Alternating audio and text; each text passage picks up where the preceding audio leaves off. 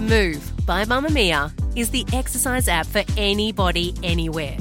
And in case you missed it, we dropped a brand new stretching collection that can be used to improve mobility and bookend your favourite sweat sessions. Mamamia subscribers get unlimited access to Move, and we drop new workouts every single week. If you're on the hunt for movement that makes you feel good, head to move.mamamia.com.au and use the code MOVE10 to get $10 off a yearly subscription.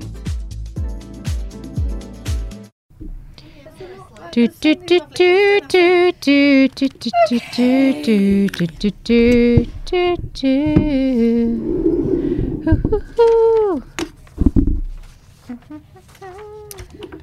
we all ready, ladies? I've got to stop saying ladies. I hate ladies. I hate it.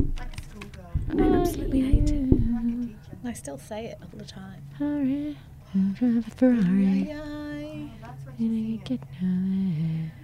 It's Friday.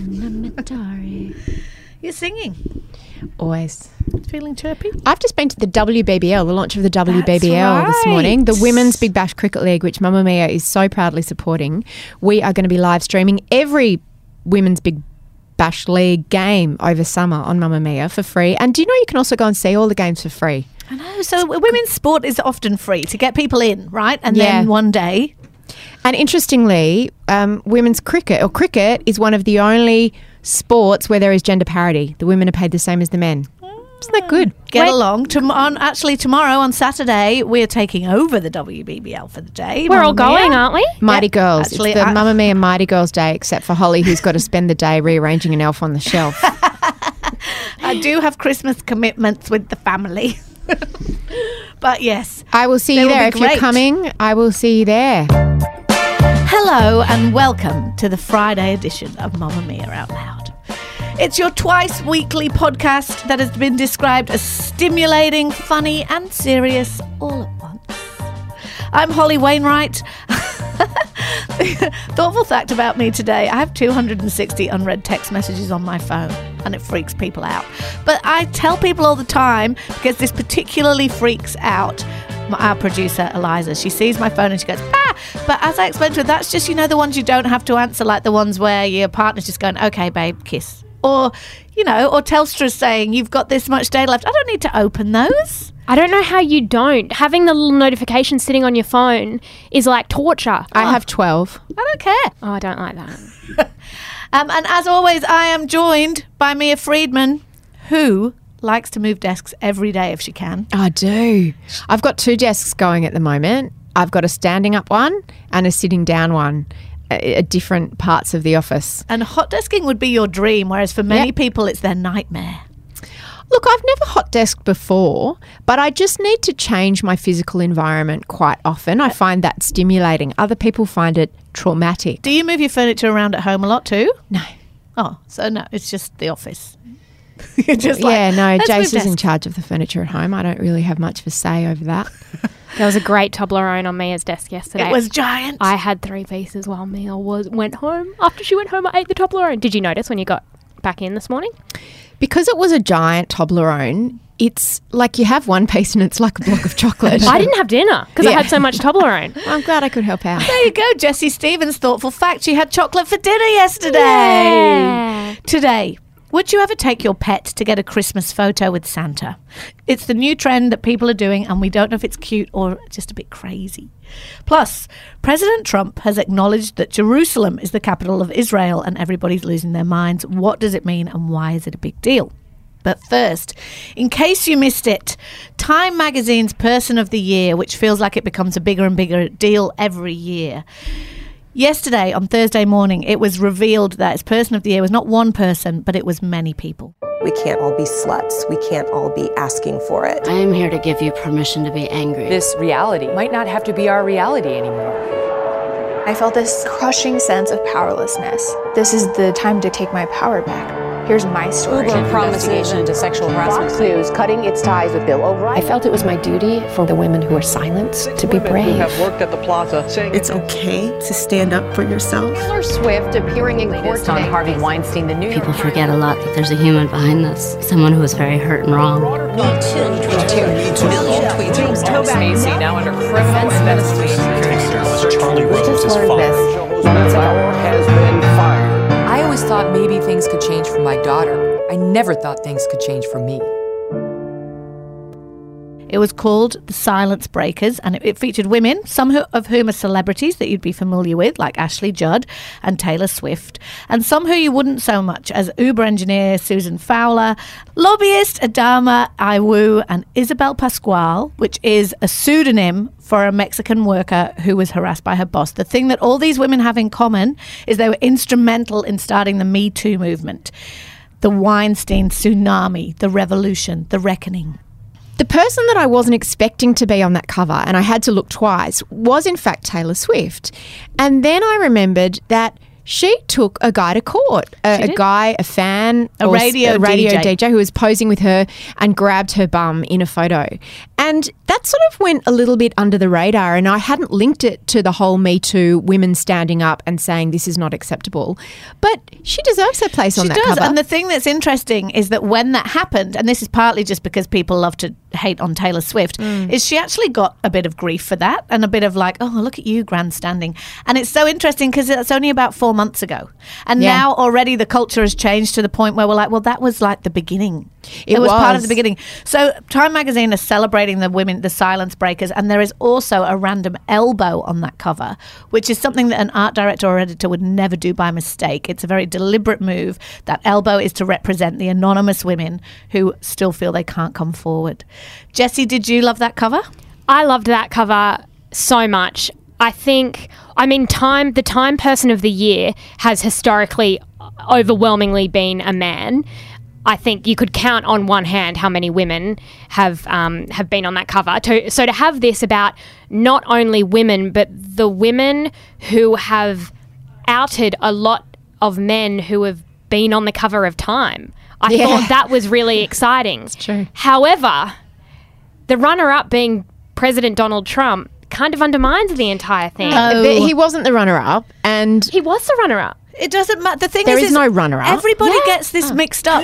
No, everybody gets this mixed up. Everybody thinks that the Time Magazine Person of the Year is a celebration, and it's not. It's about influence. It's about influence, and there is no way that you could argue against the idea that President Donald Trump has been one of the people who has shaped the culture, the news cycle, everything about 2017. It doesn't mean they like him. I know. It doesn't mean they're going woo Donald Trump. It means they're saying this is the age we're living in right now. These are the cultural markers that define it. You can't argue against Donald Trump. I'm not arguing with Time. I'm saying that that's scary because they're right. He is the second most influential. But if these two forces are competing, then we maybe are not as victorious as it seems. But I think one caused the other. Yes. You know, we talk about the pendulum swinging, and we talk about that on our Trump podcast this week, Tell Me It's Going to Be Okay.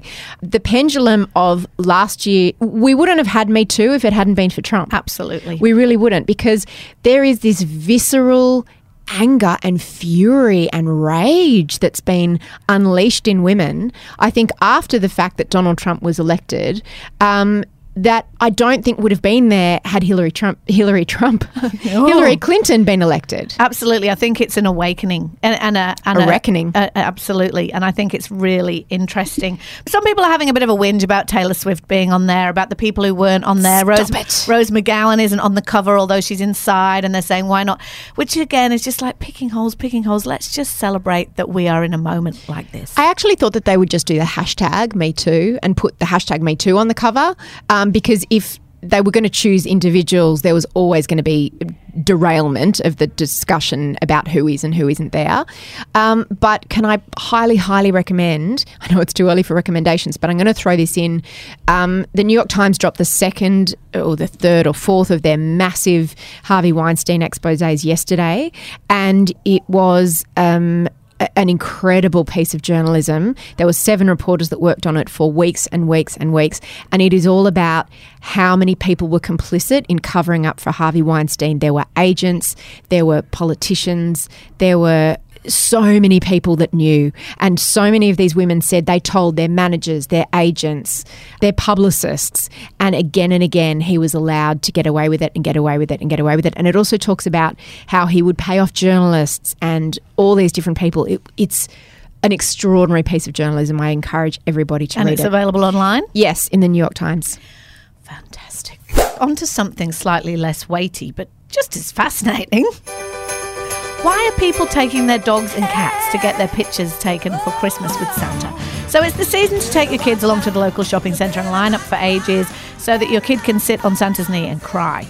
But now, increasingly, people are taking their dogs and their cats. We've had people in our office who do that, at least 2, who've taken their dogs or cats, paid lots of money, and now pet stores are jumping on the trend and organising Santas to come to them specifically so they can do that. This can cost you up to $60 to take your dog or cat to get your Santa picture. Now, I know we're all dog lovers here, but am I crazy that this is a complete waste of money? Jessie? The money goes to charity. Cheer up, Grinch. Oh, it does not go to charity. It does go to charity. Some of it does. It goes to the RSPCA It or does something. not. It depends where you're doing it. If you're going along to, because a lot of shopping centres will have a pet session before the kids' session.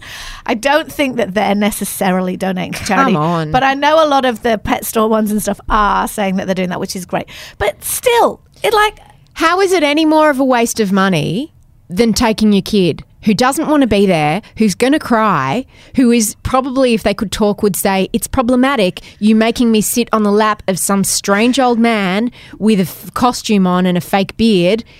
How is that any less a waste of money? One day you will show those photos of your child screaming on Santa's lap to a, tween, teen, grown-up person, and it becomes part of the family folklore. Do you think if you show a picture of your dog, a picture of them as a puppy, go, look when you went to see Santa and he bought you all those good presents, he doesn't know what he's doing. I think they would enjoy that and they would like having been included. And just because they're dogs doesn't mean they don't love Christmas. I prefer dogs than kids, to be honest. I'm going to be grinchy and say I'm fine with the dogs because for some people their dogs are their children, and it's like it's Christmas and they send it to their friends and it goes on Instagram because what's the point if that's what everyone's doing it for, is so they can share on social. True. But at least dogs and cats are accustomed to be handled by strangers. I'm finding it a little bit problematic to see people posting pictures and saying, isn't it hilarious how my child was put on Santa's knee and is screaming? Now, that is a pretty sensible reaction. I don't want to sit on the strange old man's knee. Like, it's just a bit wrong and weird. Do you think we're going to move past it? I do. Do you think that soon it'll be like 3 feet between Santa and the toddler, or stand please? next to Santa? Yes. But, I just think I think things have changed and I don't look at it. I'm not saying that Santa's a... Oh, Mia. I'm not saying that all the Santas are dodgy. I'm not saying that for a second. But in the same way that I don't make my children hug and kiss strangers or even family members, I never say, go and kiss this one, go and hug that one. I used to when they were much younger, before I kind of thought about it and thought... Before you got woke. Before I got woke. Dogs doing human things is one of life's greatest joys. And I think we can... Isn't it humiliating for the dog? No. They love it. They love it. And I will be buying my dog a present on Christmas Day, as I hope you will be, Mia. Because they're going to sit there. They deserve to open something with the rest of us. They don't care about that. They just want to choose something. Exactly. A wrapped up Neither thing. do most small children play screaming on Santa's lap. That's true. And we will make Mamma Mia out loud great again. Thank you. Thank you very much. Today, we were talking a little bit about Donald Trump earlier on, and we don't always talk about Trump on this show because we actually have a whole podcast for that. Because you made me create a whole different podcast for that. Called Tell Me It's Going to Be Okay, where Mia Friedman talks to the amazing Amelia Lester in America about all things Trump. And there are so many Trump-obsessed, I was going to say nutters.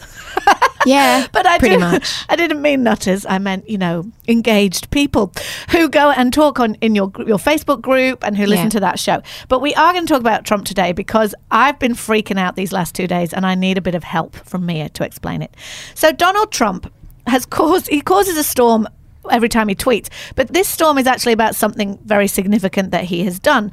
He has kept a promise that he always made during his campaign that he was going to the United States was going to recognize Jerusalem as the capital of Israel instead of Tel Aviv. And the symbolic way they're going to do that is by moving the American embassy from Tel Aviv to Jerusalem. Now, the international community are freaking out about this and saying that this could derail the Middle East peace process, that this has been something that lots of presidents have been under pressure to do, but they've always backed away from doing it because of the fear of repercussions from the Arab world. I am cutting up the kids' sandwiches in the kitchen this morning going, oh my God, if it's not North Korea, it's going to be this.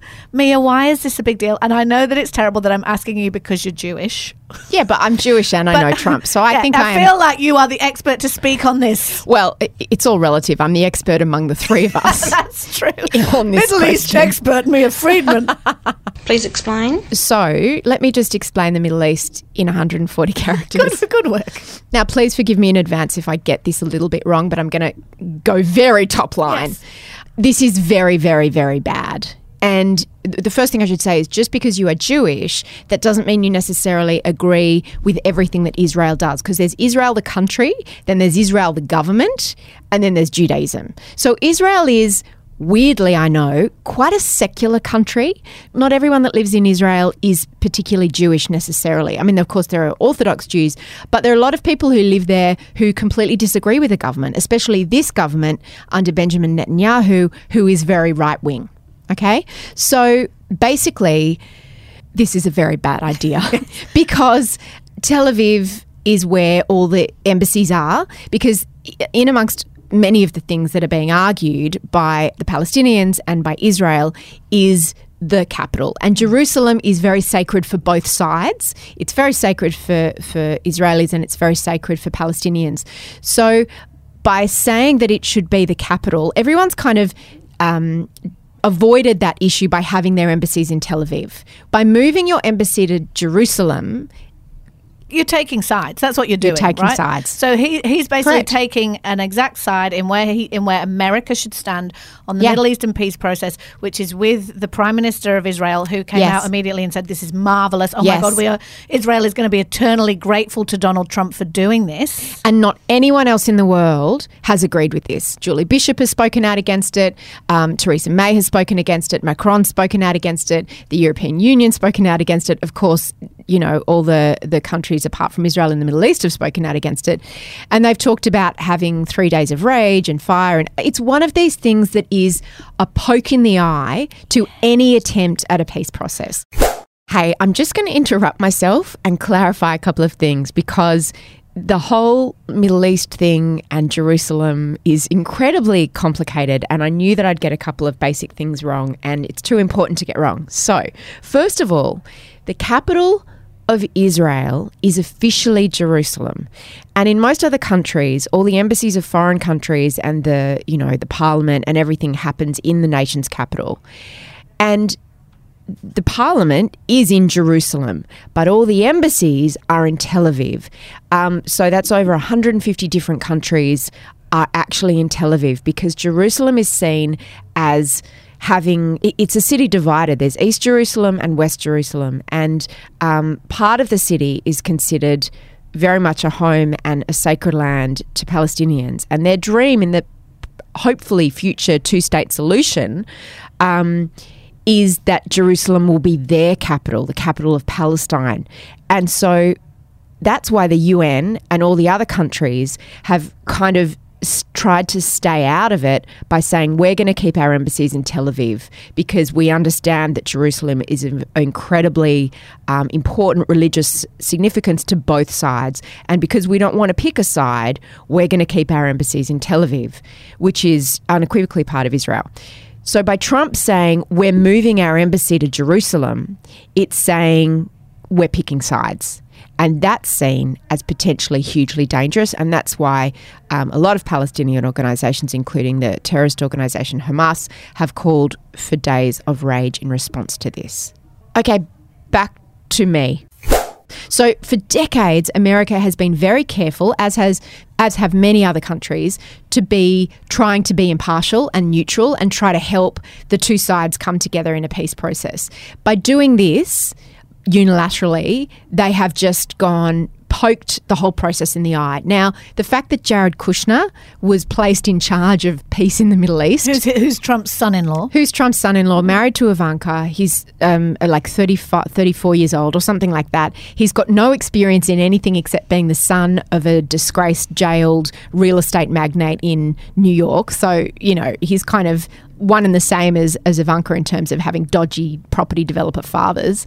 That's his only experience. So it was widely seen as a joke when he was put in charge of the Middle East process.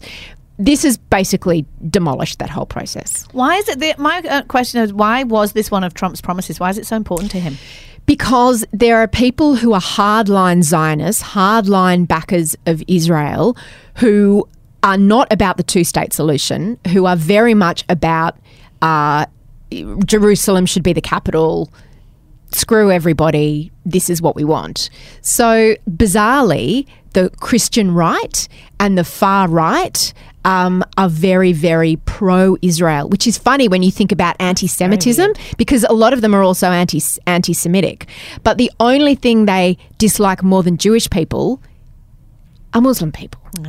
So it's an absolute mess, and I hope I haven't made it seem messier, but it's a very, very bad, stupid, wrong idea by Donald Trump. So Trump has injected himself into a 60-year-long conflict between two countries, which sort of the United States started, or the UN, after World War II, right?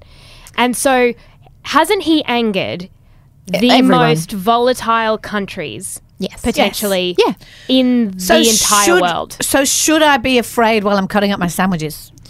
Yes, always, because that's just my default. But I would be not visiting Israel right now. I would not be going anywhere near the Middle East right now. I have family in Israel that, we check in with, and they probably will be distributing gas masks again now in Israel, which they do not infrequently. My cousin lives there with her family. She's got 2 children who are physically disabled and a daughter, and they are routinely, everyone's got a bomb shelter, and everybody have drills with gas masks. I was also imagining all the diplomats who work at the American embassy in Tel Aviv being like, well, great. Because they've had to heighten the security at American embassies around the world because they know the repercussions for this are going to be enormous. So if that's your day job, to turn up there every day, you're like, oh, and it's going to take time. Obviously, they're going to build this big new embassy in Jerusalem, but they'll be like, you have just put us in possibly the most dangerous place in the world. Absolutely. And in typical Trump style, the only thing he's concerned about in his statement, he said, lots of people have promised this and then in their campaigns and not followed through. I'm following through. He's like, give me the points. I want the points. I'm a legend. That's all he cares about. Now, the reason that they haven't followed through is that it's an easy thing to promise when you're on the campaign trail, and then you get into government and everyone comes and tells you, hang on, really bad idea. And you go, oh, it's more complicated than I thought. All right. Maybe that's not one of the campaign promises we'll fulfill. Thank you, Mia. I feel like I know a little bit more, but I'm still afraid. Mamma Mia out loud! Mamma Mia subscribers, you've been asking and we've been listening. Now you can get all of your exclusive subscriber audio on Apple Podcasts. That includes everything from bonus episodes of your favourite pods to exclusive segments to all of our audio series. To link your Mamma Mia subscription to Apple Podcasts, open the Mamma Mia Out Loud page in your Apple Podcasts app and follow the prompts, or head to help.mammamia.com.au.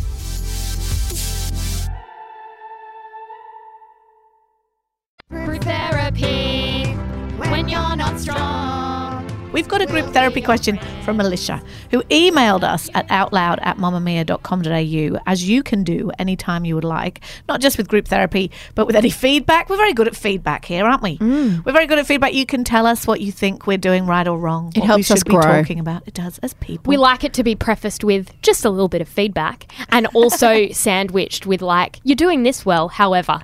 And as we discussed on Wednesday, we're all flowers who need a lot of watering. Exactly. So just pour the water on first and then get the shovel ready with the big thing of poo. That's the way to do it. Can I just tell you a very quick side note about our discussion earlier this week in the last episode about whether you're a flower or a gardener? I was listening to the podcast this morning while I was getting ready and about the flower and the gardener. And then the segment came on where I say, come back to the homepage. I actually made my husband listen to it and I went, look what I did.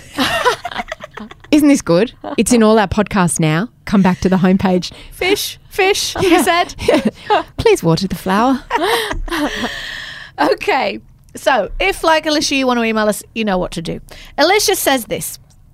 She says that she owns a small business and she sells her products at a local community market. One of her very first and good-ish customers makes her feel a little bit uncomfortable. She says both her mother-in-law and fiancé say they see how he is with her and it's unsettling. But she brushes it off and tries not to think twice about it. Alicia says he's never done anything physically to me, but he overstays his welcome at my stall. He'll stand there and look me up and down, and he won't leave when it's finished. Yesterday I was packing up my stall and he walked over and was doing the normal chit-chat, and then normally someone would leave if the conversation had clearly finished, but he stayed and watched me as I packed up my products for what felt like a lifetime. It was probably 5 or 10 minutes. I feel so uncomfortable, but I don't know what to say. I'm 24. I had a similar situation when I was 16. But I had my mum there then to tell them to bugger off. Am I too nice? What should I say? I'd be quite happy to lose his business, but how do I deal with it? He's a regular market goer and this is a regional town, so I don't want there to be like talk about this or me. What should I do? Alicia. This is like a lot of women would relate to this. When people are a little bit creepy with you, but they're not creepy enough that you could call them out for being inappropriate or report them to somebody, but you just know that their presence makes you uncomfortable. Do you guys have any good tricks for this? I think listening to your gut instinct is always good. As a woman, you just always have to be in tune with how your body feels, because sometimes your body will react in a way more honest and more timely than your brain, who will try to rationalize and go, oh, I'm probably overreacting, and your body will just go, nah, this doesn't feel right. And it's funny, I'm teaching this to my daughter at the moment and my son, but particularly my daughter about, because she started catching public transport, and we've talked about when you have to move, if there's someone sitting next to you on a bus, or if, you know, how you might feel if there are certain times when you feel anxious. When do you get off the bus? When do you tell someone? And it's always about tapping into that internal sense. I think she mentioned having a boyfriend. I think she needs to make sure he's there, particularly at the end when she's packing up. And he needs to just make his presence really felt. And in physical ways, like turning his back on the guy. And also don't be afraid to be a bit rude. Don't be afraid to just not kick the conversation along. That can be really tricky to do though, right? Because women were all socialized to be polite, but also when, you know, if you confronted this guy, he would definitely say, well, what do you mean? I'm just being friendly. I'm not doing anything. You know, it's not like he's touched her or something. Jessie, what would your advice be? I think women in general need to be more rude. I think rudeness is advisable. I used to work in a video shop and we had a guy come in, and I think he was probably harmless, but he used to come and he loved speaking to us, and he would stand at the side and talk and talk and talk. And sometimes you just felt a little bit, those instincts kicked in, and you went, oh, my co-worker's about to leave. I'm going to be in this video shop alone with this guy. What do I do? And what we were really purposeful in saying something like, I'm sorry, I'm going to have to put my head down again, and just cut the conversation off, don't engage. Or say something like, oh, again, like being rude and being assertive in terms of, I think it's probably time you go, we're shutting up. And even saying something that direct might work. Because also, if you do that and you put it out there and he doesn't go, then you've got something quite concrete. You know what I mean? Like, because I think you're absolutely right, Mia, about our instincts. We know when somebody's creepy. But again, when it's that borderline behavior, whereas if you say to them, can you go now? I'm busy. I've got to do this. I've got to pack up my car for Alicia here. You know, it might be good if you left, and he doesn't, then you've got an immediate. I think we should also acknowledge that there are some people, particularly men, who aren't good at necessarily reading signals. So when we can default to polite and I'll just keep it nice, because that's another thing, fight or flight, or just, you know, keep the peace. You don't want to have a confrontation. Most of us are hardwired to avoid that confrontation because we know that we're physically vulnerable. So you can sort of just be throwing him the odd bone to just be nice and not embarrass him. He might misinterpret that as you enjoying having him around. So I think Jessie's right. At a certain point, you do have to be quite rude. I don't think you necessarily have to say, hey, mate, rack off. And it's very difficult when someone's a customer. And particularly if it's not your shop or not your business that you're working in, you're not allowed to be rude to customers. But at the same time, you have to be able to draw boundaries. And sometimes just being a little bit abrupt can be the way that someone goes, oh, she's not interested in me. And this is how I rationalise it too, is she's so terrified of making him uncomfortable. Yeah. He's making her uncomfortable all the time. So she's copying that and going, oh, I'd hate to make him feel embarrassed. Well, she's also worried, though, that because it's a small town, that it might be like, oh, that's rude. And then there might be repercussions. I guess that's one of the things she worries about too. I think women, as they get older, get better and better at this. I know my mum is really good at it. Directness it doesn't come across as being rude necessarily, because she doesn't mince her words. She's just very able to be like, okay, this interaction is finished now. It's like that classic thing of when and this was more when I was younger, of course, but you'd be in a pub with a girlfriend and the guy comes and sits there and it's like, and I just want to have a chat. And I'm really good at just being like, go away. Yeah, it's true. You get better at it as you get older, don't you? I'm just like, no, not interested. Go away. Whereas when I was younger, you'd kind of be like, yeah, the weather, and then and then you've wasted your entire night out with some guy you didn't want to speak to. So, Alicia, boyfriend, enlist him. Don't be afraid to be rude. Trust your instincts. That's what we're saying.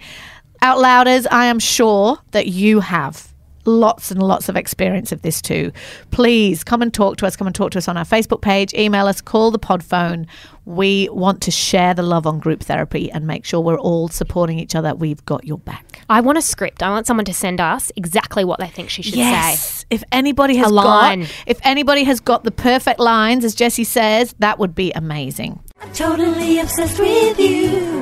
Okay, it's Friday. We are allowed to recommend things. Jessie, what are you recommending this week?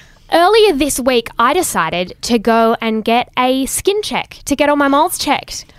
Goodness. Sorry? I need to do that. Sorry, I was like, I don't want to interrupt Jessie, but as soon as she said it, I was like, oh my God, I need to do that too. And then she's like, what are you doing flapping over there like a bird? I was like, am I not allowed to recommend that? I really need to do that too, so tell me everything. Okay, so I went just to my local GP and I called them and said, this is what I want to do. I'm quite fair and I'm very freckly. I've always had, my nan called them sun kissers, but that's a nice word for them. I've got moles. I'm covered in hundreds of moles and I need to get them checked. And I'm terrified. I look at moles all the time and I sit in a constant state of like, chances are one of my moles is cancerous and I'm living with it. So I decided to go. My sister pointed out one and went, that just doesn't look good. That didn't look like that 6 months ago. So I went and got them all checked and he got his little magnifier thing out, checked everything, leg, stomach, one on my head, everything. Did you have to stand there in the nude? Underwear. And I just went and he checked everything and I feel such relief. Were you all good? I was all good. There were two that he recommended, and I think this is good advice for anyone. Take a photo of them on your phone, and if in 3 to 6 months they look a little bit different, then come back. That's great. And interestingly, they weren't my big moles. I have big moles everywhere. These were tiny freckles. And what it was that they had like little darker brown specks in them, and it just made him feel a little bit... Or uneven edges. I think exactly. That's another thing. So... just the idea that an expert can look you up and down and go, you're right for now. He said with my skin type, I should probably be getting checked about once a year. And I just feel so good. And my dad actually, because my dad's exactly the same, I have been for the last 5 years booking him in for appointments. Yes. I call and say, my dad's coming in on this day. Dad, go and get your skin checked. I need to do that too, because I was in a meeting with head of podcast Rachel Corbett the other day and I found myself looking at my leg, licking my finger and rubbing at this brown mark and I went, is that coffee or a skin cancer? Corbett was like, oh my God, get yourself to the doctors. Get yourself now. Mia, what are you recommending this week? I'm recommending the most lowbrow, addictive thing you could ever imagine. Ooh. So with all the Trump news and the news cycle, there is a website that is pretty well known. It's been written about in Vanity Fair and the Daily Beast just recently. It's called Crazy Days and Nights, or CDAN for short. And it's basically a gossip site of blind items, but they're very detailed. And it's run by an entertainment lawyer who is anonymous, and his identity has been verified by several other entertainment lawyers in his field who, there are about 20 people who know who it really is. And journalists have confirmed his identity, but nobody's revealed it. And the story in the Daily Beast just this week, which made me feel justified for my intense addiction, is that he has been writing about Weinstein, Matt Lauer, Donald Trump, all of these people for years before these things became public as blind items. And the other thing that's very interesting is that it's never been sued. So my crack every night to just wind down is to just look, and there are like 5 blind items a day and they're very detailed. What kind of stuff? Like, what's an example of something you've read recently? This foreign-born, still one-hit wonder got dinner but got turned down by the guy she was meeting when she quoted a rate for an after-dinner performance. Ooh. And then you read the comments and everyone says, who do they think it is? It's really fun. Oh, that sounds amazing. Mia Friedman, this is terrible. But it's terrible. It's terrible. This former A-list reality star is making his celebrity offspring girlfriend give lap dances to their bodyguard and other prospective clients of the A-lister. Oh my God. It's like a riddle, but it's like a Yeah, I know. riddle. I know. It's terrible. I'm not proud of myself, but it's what I'm recommending. I'm recommending a movie, and it's not new. If Laura Brodnick, who is the host of The Binge, our pop culture podcast, was here, she would slap me upside the head because we covered this a lot on Mamma Mia at the time it came out. But as a busy working mother, TM, trademark, I very rarely get to the movies. So this movie came out earlier this year, but it's just dropped on iTunes. Everything. It's called The Big Sick.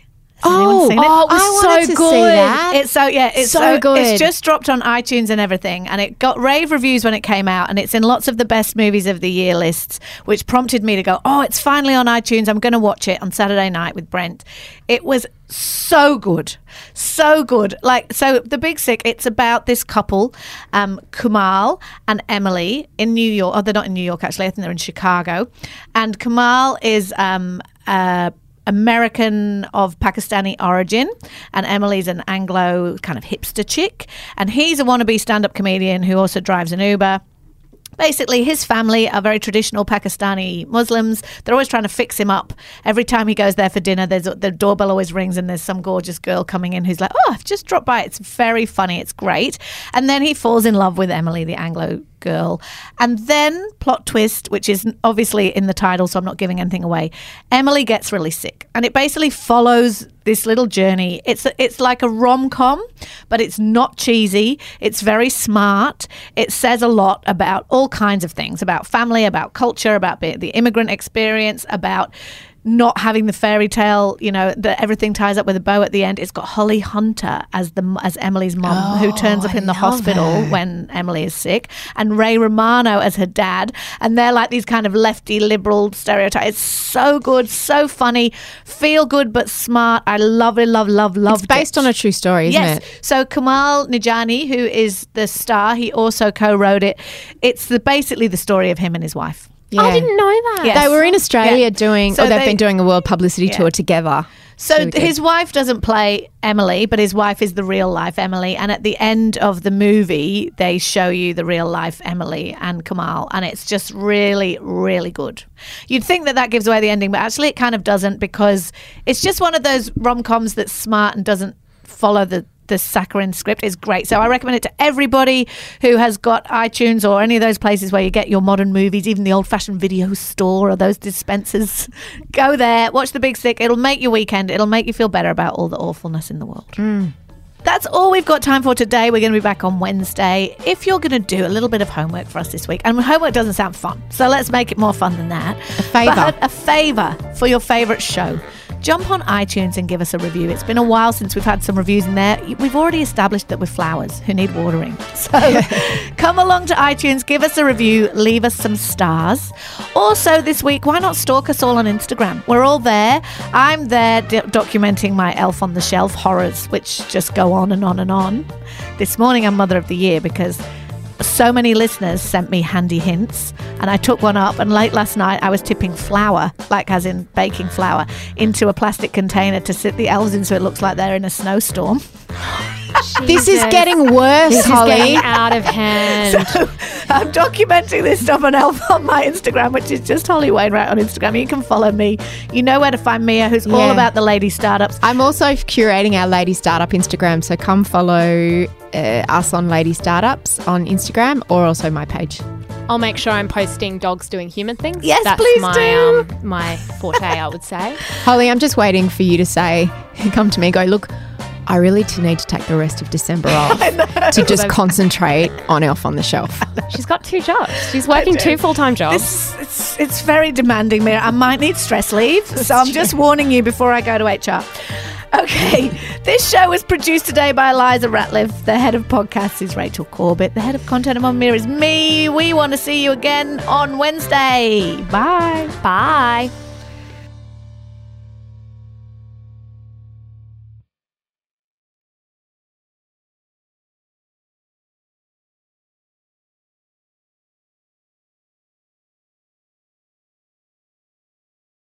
Lies, did we end up? I never ever uncover my arms on TV ever. Really? Never. I'm always amazed at anyone that does.